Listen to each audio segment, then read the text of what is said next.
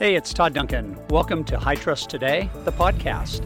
I'm on a quest to help people win in business and in life. To do that, I know they must trust themselves, their relationships, their business, and they most certainly must trust their future. When you do that, you set in motion a universe of possibilities, and that journey begins right now.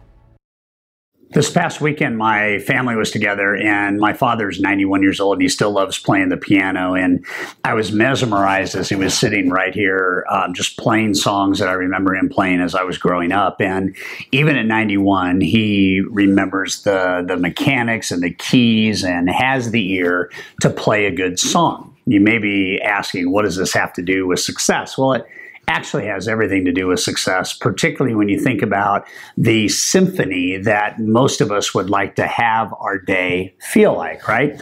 And I just have hung up prior to recording this with 3 different elite coaching students. These guys are paying big bucks to be in a group of 24 people that I work with every single week over the course of a year. They work with each other as well. It's a phenomenal ecosystem of high performance. And even at that level of being a high performer, there still is dysfunction to their day. And when you have dysfunction in your day, the music you're trying to play and the day that you're trying to create and the symphony that you kind of would hope that business would kind of flow and feel free, and it just doesn't happen. And so the topic of this episode is stop doing what you don't want more of. Okay? Just simple. Stop doing what you don't want more of. What does that mean? So I'm talking with one of these producers today. He's a producing branch manager. He's got his own book of business, and he has a bunch of loan originators that work with him. And one of the comments that he made is he said, I can never, ever get my day organized because my loan officers continue to interrupt me. And I said to him, you know what that is an indicator of? It's an indicator of you doing what you don't want. And by doing what you don't want, you're actually producing more of what you don't want. And I had to just stop and let him let that sink in. And he said, so you're right. The more time I spend with them, the more of my time they will want. And I said, yeah, leadership is not about being a revolving door. Leadership is not about having no boundaries on your business. Leadership is not about being the one-stop answer man for people on your team. It's about growing decision makers. It's about growing the team the right way.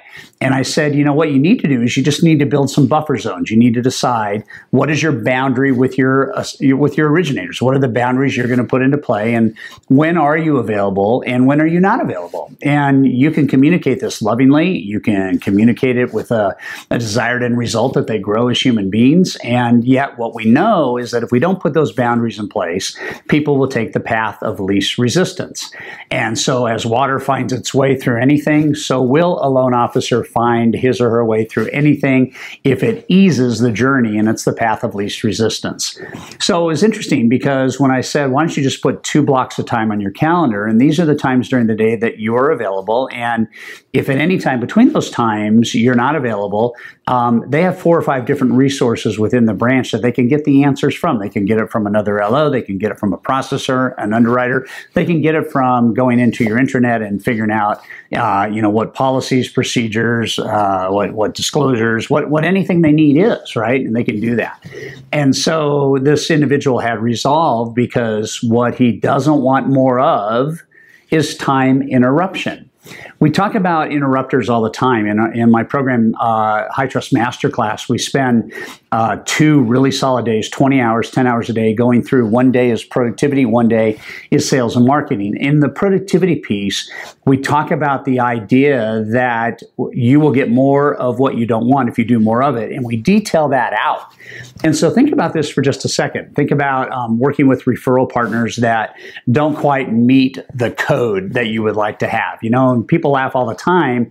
How many of you are doing business with real estate agents or partners that you don't really love? I mean, you wake up every day and say, I can't wait to do business with that person, and everybody's hand goes up. And I said, so isn't it interesting that you continue to serve them? And so the more of what you don't want you get, the more of it you do that is producing that. Email is a good example. It's very interesting when you stop and just pause for a second and think, you know, it's true. The more email I send, the more email I get.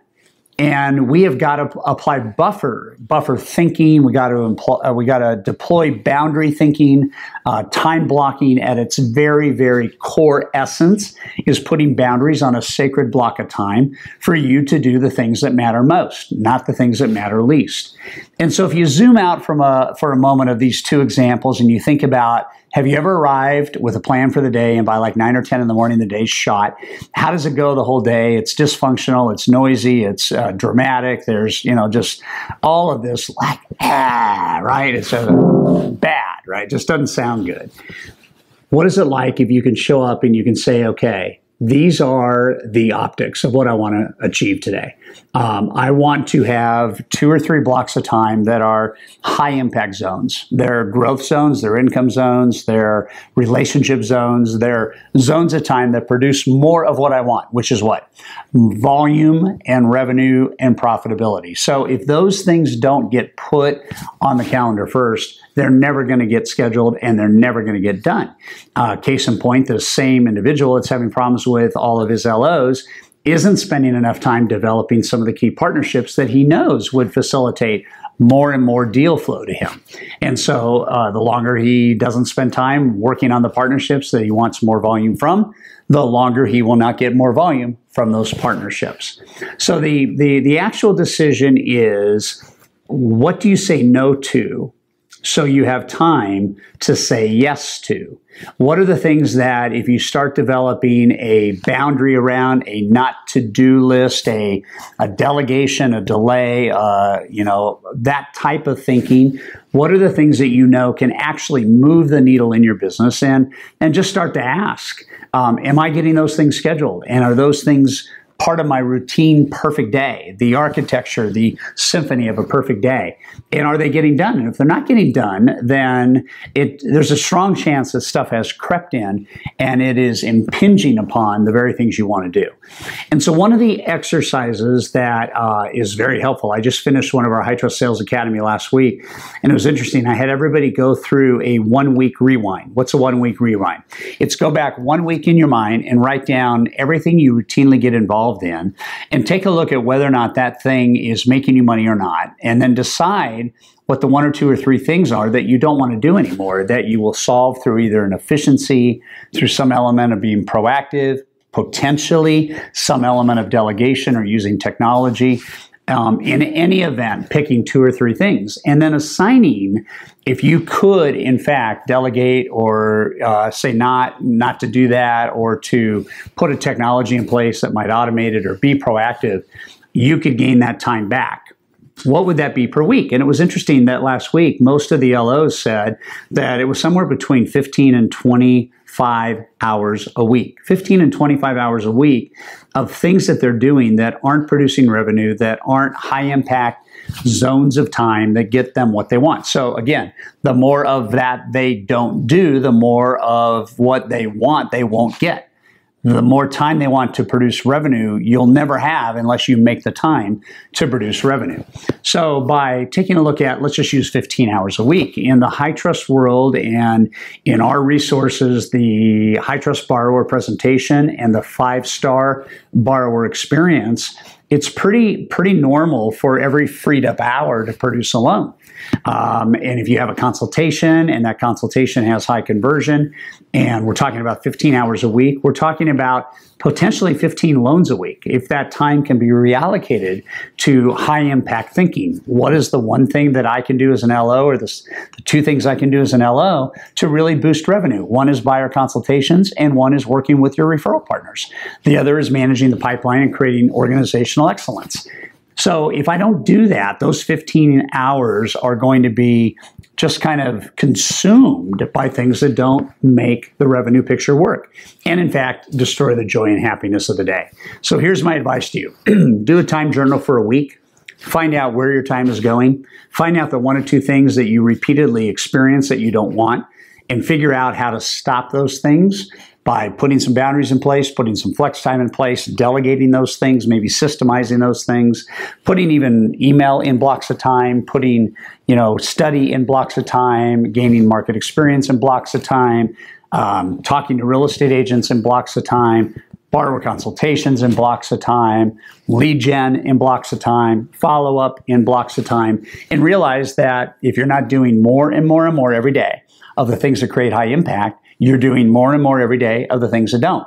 And the more you do what doesn't create high impact, the more of no high impact, the less high impact you actually get in your business, okay? So that's the deal. A time journal, start with there. And then just look at what you just comment to yourself repeatedly about. Why does this continue to happen? How come I always spend my time doing this? Why am I sucked into this? What needs to happen for me to break free?